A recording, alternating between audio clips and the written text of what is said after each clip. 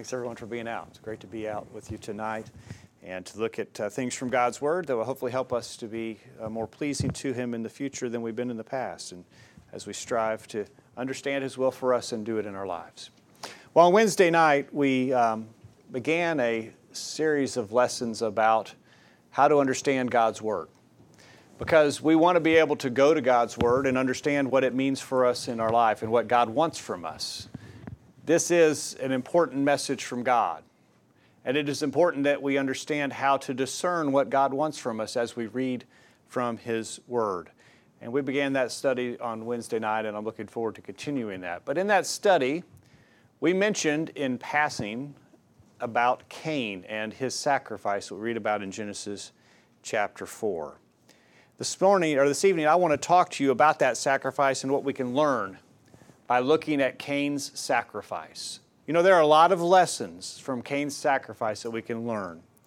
And the Old Testament, as David just read for us, is written for our learning.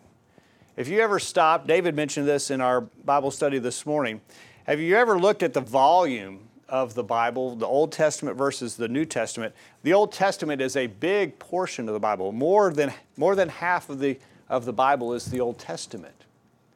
It dwarfs the size of the New Testament. And that's interesting, because we know very clearly by reading the New Testament, the Old Testament is not our guide anymore. We're not bound to the Old Testament law. For example, over and over again we read about circumcision, how circumcision is not binding anymore. We don't keep the Passover anymore. We don't offer animal sacrifices. We don't keep the Feast of Booths anymore, or the Feast of Tabernacles. We don't do that, because that has been nailed to Christ's cross, nailed out of the way. But why did God preserve that?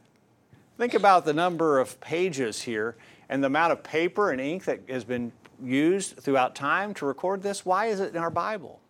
Well, David read for us in Romans chapter 15, verse 4, that the things that are written aforetime were written for our learning. We learn invaluable lessons by looking at the Old Testament and looking at how God dealt with people in the past and what God expected from people in the past. And we can learn how He will deal with us today and what He expects from us as well. We learn invaluable lessons from the Old Testament. And one of the lessons that we learn is that we need to have God's approval for everything that we do.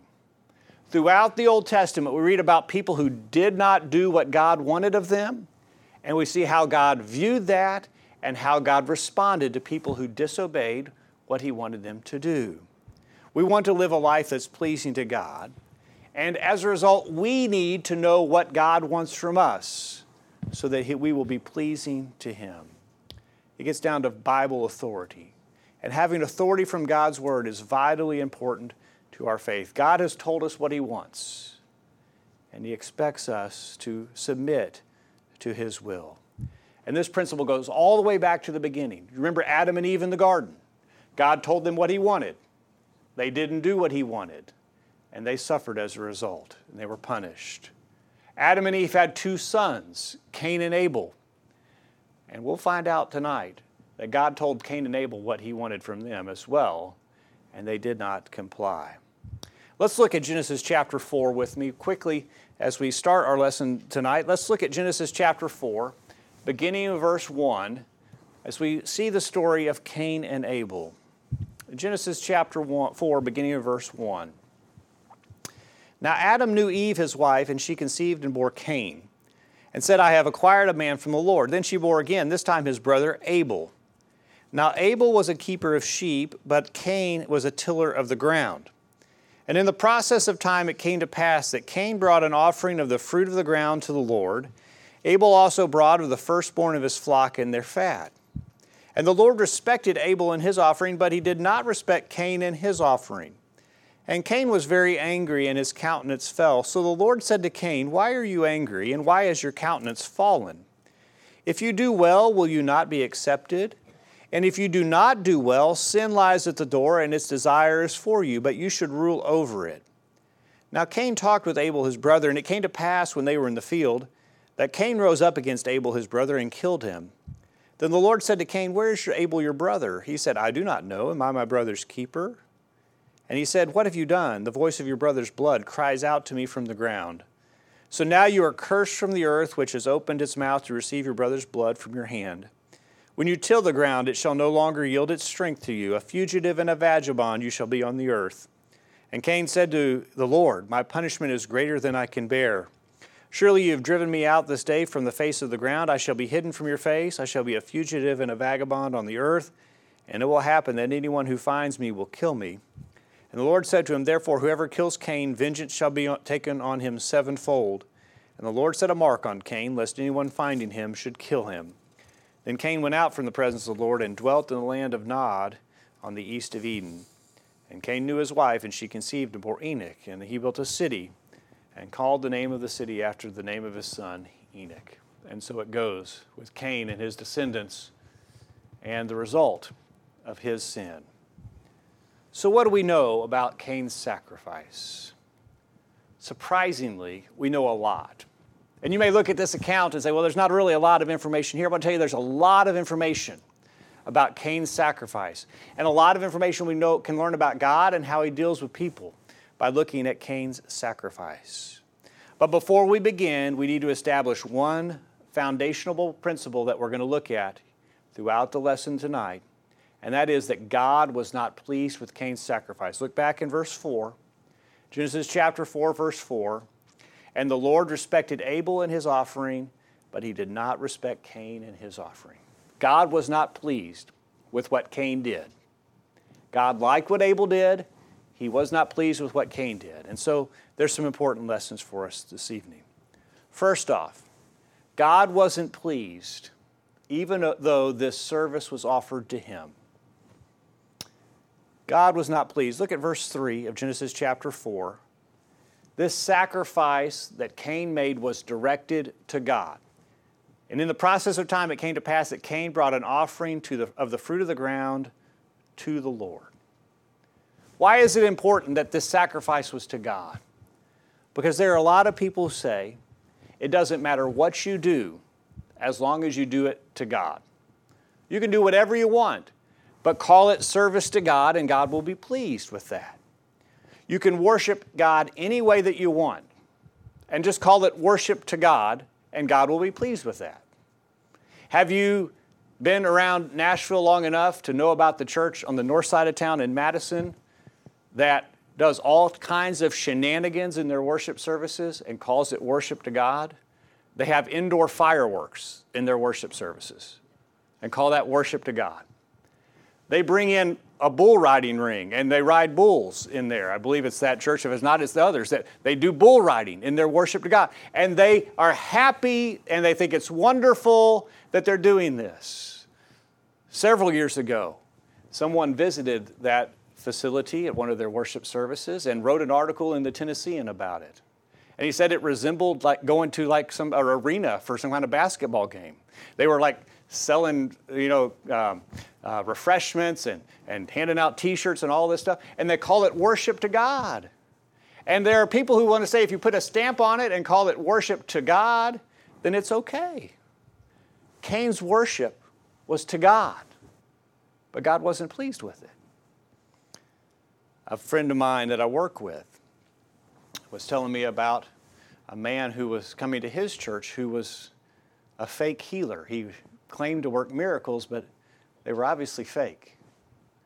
And he told me about some of the things that he was doing, and I looked it up on the internet, and it was well known that this is a fake and a sham, and they told you exactly how to do it to make it look like you had recreated that miracle. And I told him, I said, how do you know that this guy is really doing miracles? He says, well, he gives the glory to God. He does it to God, so it's got to be good. God has got to accept that. Cain was worshiping God. God wasn't pleased with it. Over and over again, we see this mistake being made.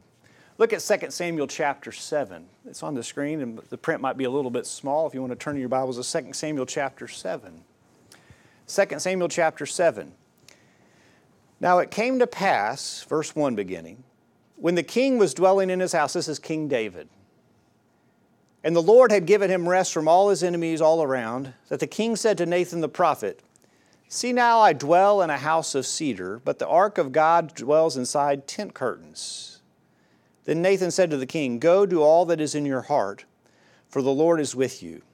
But it happened that night that the word of the Lord came to Nathan, saying, Go tell my servant David, Thus says the Lord, Would you build a house for me to dwell in? For I have not dwelt in a house since the time that I brought the children of Israel up from Egypt, even to this day, but have moved about in a tent and in a tabernacle. Wherever I have moved about with all the children of Israel, have I ever spoken a word to anyone from the tribes of Israel, whom I commanded to shepherd my people Israel, saying, Why have you not built me a house of cedar? David is sitting in his nice palace, and he gets to thinking, and I can understand why he's thinking this way. He said, look at this nice place that I get to stay in. But the Ark of the Covenant is still in this tent that we had when we came out of Egypt. It's still in a tent. We can do a lot better than that. Let's build this elaborate building for God, a temple, and it'll be wonderful. And I'm sure lots of people would have signed up and said, David, that's a great idea. Why didn't we think of that earlier? Let's do it. And let's go all out. Was God pleased with that? They were going to do this for God. They weren't doing it for Baal or any other false god. They were doing it for Jehovah God. They were going to build this nice building, but God says, wait a minute. I didn't ask for this. Notice what he says there in verse 7. Have I ever said to anyone, why have you not built me a house of cedar? God says, who asked for this? God wasn't going to just say, well, they're going to do it for me. I'm going to be flattered. I'm going to be really honored. It's going to be great. No, God said, I didn't ask for it. Don't do it. David was going to go all out, but God wasn't pleased. If all that matters is we're doing something towards God, then God should have loved that idea from David. But God hadn't told David that's what he wanted, and God didn't want David doing it.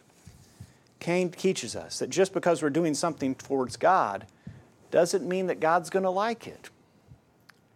Not only that, God wasn't pleased with Cain's sacrifice even though it was a sacrifice. Back in verse 3 of Genesis chapter 4, it came to pass in the process of time that Cain brought an offering of the fruit of the ground. This was a sacrifice.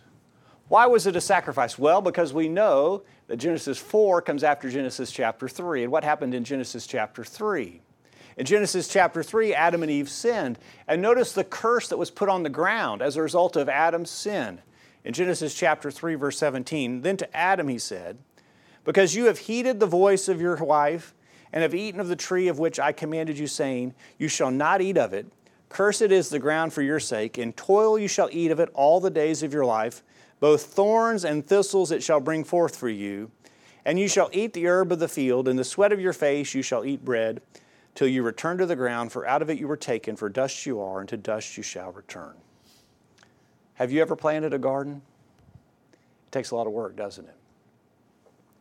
Back when Nikki and I had just gotten married, we lived in town in a little bitty house, and the yard was almost as small as the house. In fact, the roof of the house overhung our neighbor's property line. It was that small. There was no place for a garden. And we sort of had the idea that we'd like to have a little garden. And there was a man in the church who had a lot of land outside of town, and he was a widower, and he was very lonely. And when we mentioned to him that we might like to have a little garden spot, he was so excited. And he went out there with his tractor, and he tilled us a big place, a huge place. He made 2 places for us to plant seeds in the garden. And we were so foolish. We thought all you needed to do was just go out and put a seed in the ground, and you just go out and pick the fruit later. And we put some seed in the ground. And he was so excited when we came out, and we went out 1 or 2 times, and it was soon just overgrown with weeds, and we got nothing out of that. Because gardening, producing a crop, takes a lot of work. And God said in Genesis chapter 3, it's going to be the sweat of your brow. And no doubt Cain had sweated a lot to get this crop. And he offered it to God. He made a sacrifice. There's no way around it. He made a sacrifice, but God wasn't impressed. And you know, when you give something to God, there's no guarantee that there's going to be more. Whatever Cain had taken to God and sacrificed to him, there's no guarantee that he'd get any more after that. Nikki and I got a little bit better at gardening. We're no means master gardeners now, but we got better at that, and we like to plant a garden. And a few years ago, we had a nice stand of green beans out there in the garden. I think this was before the kids knew that they didn't like green beans, because they probably would have gone out there and hoed them all up if they knew we were planting green beans now. But we had a nice stand of green beans. And one Sunday afternoon, I was out there and the beans looked wonderful and they were ready to pick. And so I went inside, I told Nikki, I said, Monday morning, tomorrow morning, before I get up to go to work, let's get up early and let's pick those green beans. And so we did. Monday morning we got up and we went out to pick the green beans, and they were all gone. The only ones that were left were the ones that the deer had left that had fallen out of their mouth and they were laying on the ground. No green beans. There's no guarantee. And so when Cain went out and he picked that harvest and he brought it to God, that may be the only harvest he gets. And he's living off this. This isn't just a hobby. He's living off of this. And he's giving it to God. What a wonderful sacrifice. Surely God would be pleased with that. Cain had been sweating to produce this, and he had given it to God. What he could have used for himself, he gave it to God, a sacrifice. Surely God would say, thank you, that's wonderful, but he didn't, did he? God wasn't pleased, even though it was a sacrifice. God wasn't impressed. I'll tell you, we can be tempted as well to think that if we're making a sacrifice, then surely God will accept it. He didn't accept Cain's. What makes us think he would accept ours? Have you ever known someone who didn't really live all that holy of a life? But when certain things happen, maybe have you heard about Lent, the Catholic holiday of Lent? Have you ever known someone who was a Catholic who really just lived however they wanted to live all the year, but when Lent came around, they gave up something trivial and thought, well, if I'm sacrificing to God, He'll be happy with that? Cain isn't the only one in the Bible who made a sacrifice to God, and God wasn't pleased with it. Look at 2 Samuel. This is too long to put on the screen. Look at 2 Samuel chapter 15. 2 Samuel chapter 15. Let's begin reading at verse 1. 2 Samuel chapter 15, verse 1. 2 Samuel 15, beginning of verse 1. This is when Saul... It's 1 Samuel 15. Thank you. 1 Samuel 15, beginning of verse 1. 1 Samuel 15, beginning of verse 1. Not 2 Samuel. Saul is given the instruction to go kill the Amalekites. The Amalekites had attacked the Israelites on their way into the Promised Land, and God is punishing them for that. And Saul is told he needs to punish the Amalekites. Samuel said to Saul, 1 Samuel chapter 15, verse 1, Samuel also said to Saul, the Lord sent me to anoint you king over his people, over Israel. Now therefore heed the voice of the words of the Lord. Thus says the Lord of hosts, I will punish Amalek for what he did to Israel, how he ambushed him on the way when he came up from Egypt. Now go and attack Amalek and utterly destroy all that they have, and do not spare them. But kill both man and woman, infant and nursing child, ox and sheep, camel and donkey. So Samuel gathered the people together and numbered them in Tilam, 200,000 foot soldiers and 10,000 men of Judah. And Saul came to the city of Amalek and lay in wait in the valley. What's he going to do, or what's he supposed to do? Kill all of them, right? Go on with me. Then Saul said to the Kenites, go depart and get down from among the Amalekites, lest I destroy you with them. For you showed kindness to all the children of Israel when they came up out of Egypt. So the Kenites departed from among the Amalekites. And Saul attacked the Amalekites from Havilah all the way to Shur, which is east of Egypt. He also took Agag, king of the Amalekites, alive, and utterly destroyed all the people with the edge of the sword. But Saul and the people spared Agag and the best of the sheep, the oxen, the fatlings, the lambs, and all that was good. And they were unwilling to utterly destroy them. But everything despised and worthless, that they utterly destroyed. Now the word of the Lord came to Samuel, saying, I greatly regret that I have set Saul as king, for he has turned back from following me and has not performed my commandments. And it grieved Samuel, and he cried out to the Lord all night. So when Samuel rose early in the morning to meet Saul, it was told Samuel, saying, Saul went to Carmel. Indeed, he set up a monument for himself, and he has gone on around, passed by, and gone down to Gilgal. Then Samuel went to Saul and said to him, Blessed are you of the Lord. I have performed the commandment of the Lord. But Samuel said, What then is this bleating of the sheep in my ears, and the lowing of the oxen which I hear? And Saul said, they have brought them from the Amalekites, for the people spared the best of the sheep and the oxen to sacrifice to the Lord your God, and the rest we have utterly destroyed. Then Samuel said to Saul, be quiet, and I will tell you what the Lord said to me last night. And he said to him, speak on. So Samuel said, when you were little in your own eyes, were you not head of the tribes of Israel? And did not the Lord anoint you king over Israel? Now the Lord sent you on a mission and said, go and utterly destroy the sinners, the Amalekites, and fight against them until they are consumed. Why then did you not obey the voice of the Lord? Why did you stoop down on the spoil and do evil in the sight of the Lord? And Saul said to Samuel, but I have obeyed the voice of the Lord, and gone on the mission on which the Lord sent me, and brought back Agag, king of Amalek. I have utterly destroyed the Amalekites, but the people took of the plunder, sheep and oxen, the best of the things which should have been utterly destroyed, to sacrifice to the Lord your God in Gilgal.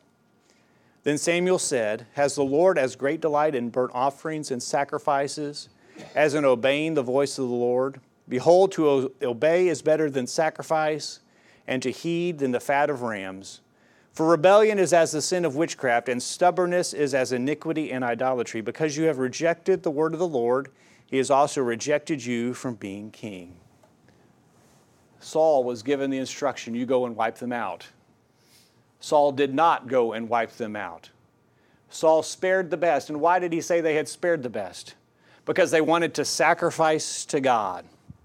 A sacrifice to God. Surely God will be pleased with that. He wasn't pleased, was he? God wasn't pleased. Just because you may call it a sacrifice, or maybe even because it is a sacrifice, does not ensure that it is pleasing to God. And Jesus said the same would happen in his time. In Matthew chapter 7, verse 21. Matthew chapter 7, verse 21 beginning. Notice what Jesus says about some people who were going to be making some sacrifices in service to God, but they weren't going to be acceptable to him. In Matthew chapter 7, verse 21, not everyone who says to me, Lord, Lord, shall enter the kingdom of heaven, but he who does the will of my Father in heaven. Many will say to me in that day, Lord, Lord, have we not prophesied in your name, cast out demons in your name, and done many wonders in your name? There are going to be people who say, we were doing a lot of things for you, Jesus, but what's Jesus say in verse 23? Then I will declare to them, I never knew you. Depart from me, you who practice lawlessness.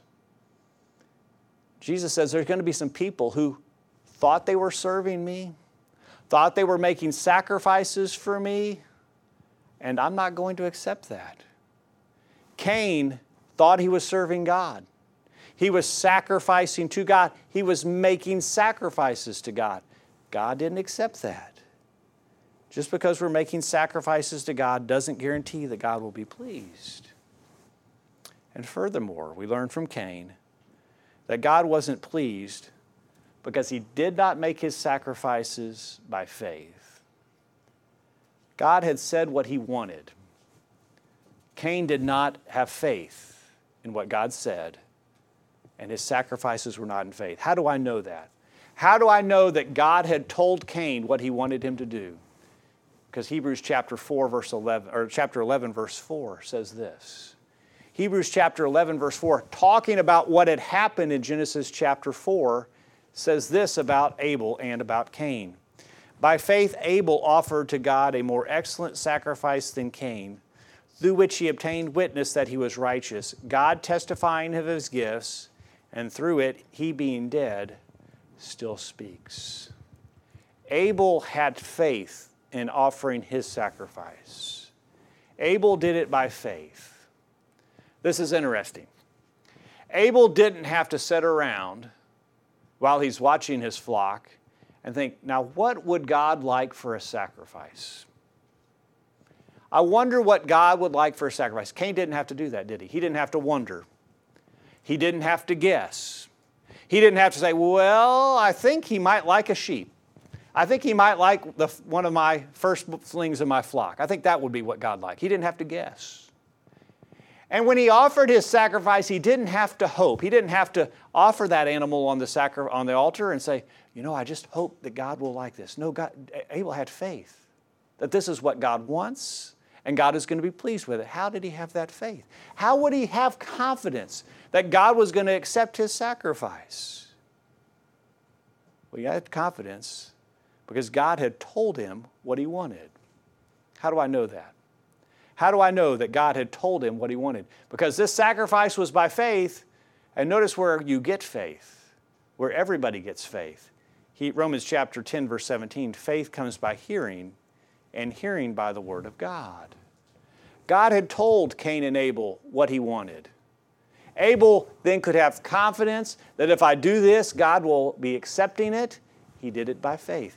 Cain, on the other hand, didn't sacrifice by faith. Cain knew what God wanted, and he didn't do it. And he didn't offer it by faith. Abel could not have had faith without hearing God's word. And we don't have a record of it in what happened prior to Genesis chapter 4, but somewhere along the line, God had to give them instruction on what he wanted in order for Abel to do it by faith. And this is important because God has told us what he wants from us as well. In 1 Corinthians chapter 2, 1 Corinthians chapter 2, beginning of verse 10. 1 Corinthians chapter 2, verse 10. But God has revealed them to us through his Spirit. For the Spirit searches all things, yes, the deep things of God. For what man knows the things of a man except the spirit of the man which is in him? Even so, no one knows the things of God except the Spirit of God. Now we have received not the spirit of the world, but the Spirit who is from God, that we might know the things that have been freely given to us by God. These things also we speak, not in words which man's wisdom teaches, but which the Holy Spirit teaches, comparing spiritual things with spiritual. God has revealed his mind to us. God has told us what he wants from us. And we don't have to guess. We don't have to hope that God will be pleased with what we do. No, God has told us. God has told us what he wants. He's revealed it to us in his word. Now, this is different than a lot of other world religions. A lot of other world religions tell us you got to climb some mountain and you got to find some wise old sage who will tell you what this life is all about and how you need to live your life. And it might involve, sitting cross-legged and humming or whatever it may be. But you got to search far and wide, and you might be able to crack the code. It's a mystery. You might be able to figure it out. You might be able to find some wise old person who would know what it is. But chances are you may not. No, God's instruction is in his word. And it's understandable. Abel understood what God wanted from him. And we can understand what God wants from us as well. God's instructions to us are understandable. They're not in a code. They're not in a riddle. They're not so hard that you can't understand them. In fact, Jesus said we could understand what God wants from us. In John 8, verse 32. John 8, verse 32. And you shall know the truth, and the truth shall make you free. I can be free from sin. I can be pleasing to God because I can know the truth, and the truth is going to make me free. I can understand it. It's not in some type of mysterious code. It's not something that I can't understand. I can know the truth, and it'll make me free. Paul said this in Ephesians chapter 5, verse 17. Therefore, do not be unwise, but understand what the will of the Lord is. God has given us a command to understand his will. He wouldn't tell us to understand his will if we couldn't understand it. We can understand his will. And in Ephesians chapter 3, beginning in verse 1, for this reason I, Paul, the prisoner of Christ Jesus for you Gentiles, if indeed you have heard of the dispensation of the grace of God which was given to me for you, how that by revelation he made known to me the mystery, as I have briefly written already, by which when you read, you may understand my knowledge in the mystery of Christ, which in other ages was not made known to the sons of men, as it has now been revealed by the Spirit to his holy apostles and prophets. When we read this, we can understand God's will.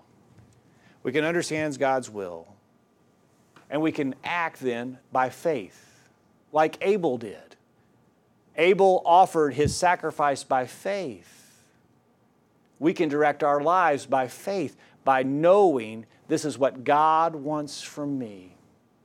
Not guessing, not hoping, not just sort of rolling the dice and hoping it all works out. No, I can live by faith because I can understand God's will. But if God's word is his will for us, and if it is understandable, then I want to tell you we have to give ourselves to understanding it. We need to be diligent in looking to His Word so we can understand what He wants from us, so we can be pleasing to Him. We need to be like the Bereans in Acts chapter 17, verse 11. In Acts chapter 17, verse 11, the Bereans were more noble or more fair-minded than those in Thessalonica in that they received the Word with all readiness and searched the Scriptures daily to find out whether those things were so. The Bereans were committed to go into God's Word so they could understand what God wanted from them. They didn't take someone else's word on it. The Apostle Paul was the one bringing them this word, wasn't he? And they didn't say, well, I know his credentials. I know where he was brought up at the feet of Gamaliel. He must know what he's talking about. And he's been traveling all over the countryside preaching this. It must be right. And a lot of people have been following him. He must be right. They didn't even take the Apostle Paul's word on it. No, they took what he said and they compared it to what God had given them in His Word to make sure He was telling them the truth. We need to do that as well. We need to make sure that we're going back to God's Word so we understand it, so that we can do it and be pleasing to Him. I'll tell you, there's a real danger. A real danger in taking a person's word for something over what God has said. In Matthew chapter 15, verse 9, Jesus said, "In vain they worship me, teaching as doctrines the commandments of men."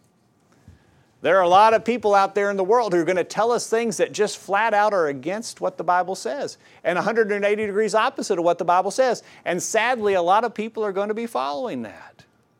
Joseph sent me a video clip of a televangelist who was being put on the spot about his lavish multi-million-dollar private jet that he had bought and some of the other extravagant things that he was doing in the name of Jesus and serving God. And the fraud is just so apparent. And yet he has the millions of dollars for the private jet. Why? Because people are taking what he says and believing it without comparing it to what the Scriptures teach. We need to make sure that we're doing what we do because of faith, because we have read it in God's Word. Cain's sacrifice was not pleasing because it wasn't done by faith. And so then finally tonight, what do we mean exactly? Or what does it mean exactly when we read that God wasn't pleased with Cain's sacrifice? Does it mean that this was just a preference? That God just preferred Abel's sacrifice over Cain's? That Cain's sacrifice was okay, but he really, really liked Abel's sacrifice better? Was it just a preference? Was it sort of like if you invited me over for dinner and you made carrot cake instead of chocolate cake? And I really would prefer the chocolate cake and not the carrot cake? Is it just something like that? No, it was a lot more serious than that, wasn't it? It was a lot more serious. God calls Cain's works evil because he didn't do them by faith. In 1 John chapter 3, verse 12, "Not as Cain, who was of the wicked one and murdered his brother." And why did he murder him? Because his works were evil and his brother's righteous. This was not just hey, I sort of like this one better than the other. No, God says that Abel's sacrifice was righteous and Cain's sacrifice was evil. That's how serious this is. That's how serious it is that we do what God wants us to do. That we act and live by faith, knowing that this is what God wants and submitting to it. When Cain disregarded God's instructions, God says that Cain was acting in an evil way. Even though he was doing something towards God, even though he was making sacrifices, God says he was evil. And this is true of us as well.